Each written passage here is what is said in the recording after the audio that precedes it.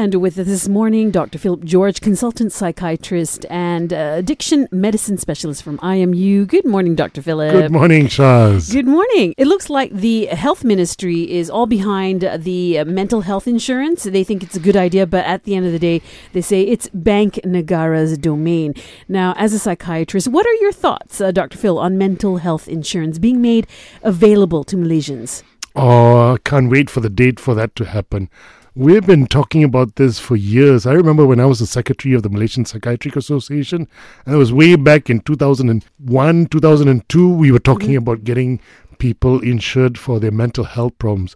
I still see patients who, have a mental health issue, can't tell their bosses, can't get, any money back for their treatment, but get better within a few weeks. Right. And, they've spent huge amount of money because they can't claim that back. But if they had something like GERD or, some other medical problem, it's all claimable through insurance. So I think we're doing a great injustice by not actually covering people for one of the most common conditions in the world. Yeah. In fact, we know that depression is even more disabling than heart disease. And if they don't get the treatment that they require, it actually can lead to many, many other more complications. Right. Yeah. Now, Dr. Phillip, should the health ministry champion this initiative instead of pushing it to Bank Negara solely?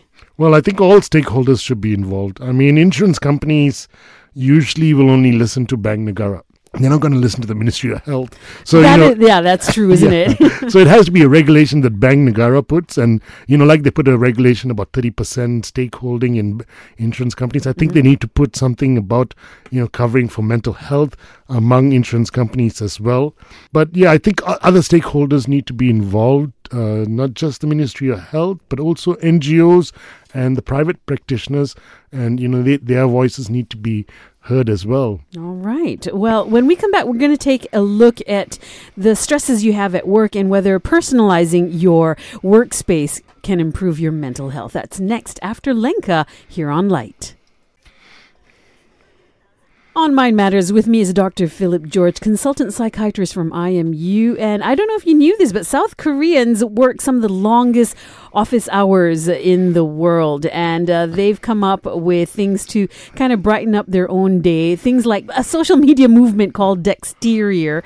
I don't know if it's something you've heard of, but basically it's personalizing your workspace or your desk to make it feel like home because they're spending many, many hours. In fact, some people work up to 68 hours a week. I mean, that's a lot of hours to be spending in one place, isn't it? It is. It's a huge number of hours, yeah. Right. And according to those who are into this movement, it improves their happiness and their mental health. How does this work? Well, I think this movement is, trying to make the workplace as comfortable as your home. I think from the observation that was published, it's more among women than in men. Yeah. Well, I can understand that. I think it's important for you, to feel comfortable in a place because you spend so much time there. It's almost like your second home. And, it's like your favorite couch at home, the side table with the accessories that it has.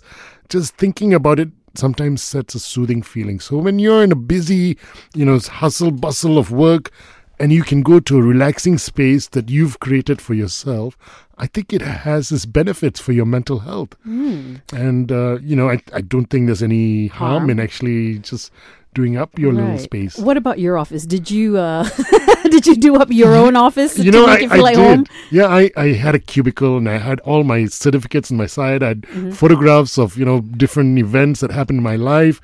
But then I got change space. Oh. And, when you get change space, you're wondering, am I going to change again? If I put things up again. And then, so it becomes a bit of a challenge sometimes. It does. And then there's the flip side of that. You have already personalized your workspace.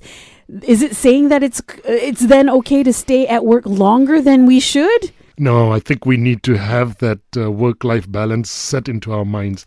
I think in Korea, they've encouraged people to spend less time, but I don't know, it seems like they're more, ambitious than most of the other parts of the world. But I think, you still need to look at a work-life balance. And that means exercise and family time and, recreation and other activities. Rest. And also, which you can't do even if you decorate your workplace in that workplace. Okay. Well, that's why I don't bring any of my personal items to work, because I want to get out of here when I do. Yeah. Well, coming up, air pollution and depression. Is there a link? We'll find out with Dr. Phillip next here on Light. Is a Light Breakfast with Shaz, and this is a really interesting study that they've done. Being exposed to air pollution could raise the risk of developing mental illnesses such as bipolar disorder and major depression. This is explained by the author's paper published in the journal PLOS Biology. These factors, of course, include genetics, neurochemistry, and also the environment. Dr. Phillip, air pollution, generally causes respiratory issues, but according to these researchers, it can now lead to depression. Can you explain how this works? Well, the researchers here actually suggest that it's exposure during the period of brain development, because our brain actually develops from, the age that we're born right until the age of 18 when it's fully developed. And I think they're looking at the first 10 years of life and believe that it can play a role in, increasing the risk of bipolar disease and depression. So they actually looked at two parts of the world, the US and Denmark, and then they looked at, two variables, the air quality measurement of the two different areas, and then also the health insurance database between certain periods of years. And, the Danish arm actually seemed to have more records and seemed to suggest that the developing brain during the first 10 years is a bit more prone to the effects of pollution. But, there's a little bit of caution here, because this study is actually observational. And there may be a link, but it does not prove cause. Right. There are many other variables and factors that can be involved in this whole thing. Well, how can we know if it's the air quality that's affecting our mental health and not other factors? Are there any telltale signs to look out for? Well, I think in my own practice, we have the haze every now and then in Malaysia. I have not seen an increase in mental health issues among those who have been already diagnosed. They don't have more relapses or reoccurrences. And I don't think among my colleagues and we've seen an increase in number of new cases as well, mental health problems. So I think all of this is really very preliminary. But, there's a very close link between sunlight exposure and our moods. That's right. And, so sometimes when there's a deep haze and you get very little sun exposure, it can change our moods to some level. And I think that may play a role if it's continuous and for years, on our moods as well. All right. Well, let's take a look at this next study. Want to live longer, be an optimist. We'll see how this works with Dr. Phillip George next here on Light. On Healthwise, with me is Dr. Phillip George, and a new study published recently has found that men and women with the highest levels of optimism had an 11 to 15% longer lifespan on average than those who practice little positive thinking. Well, that's good news and a good reason to be optimistic. How does this equate to longer life? Is there any truth to this study? Well, actually, if we go back, there have been studies actually looking at this from way beyond. And in fact, a study in 2008 showed that optimists or people or positive thinkers were less likely than pessimists to develop coronary heart disease.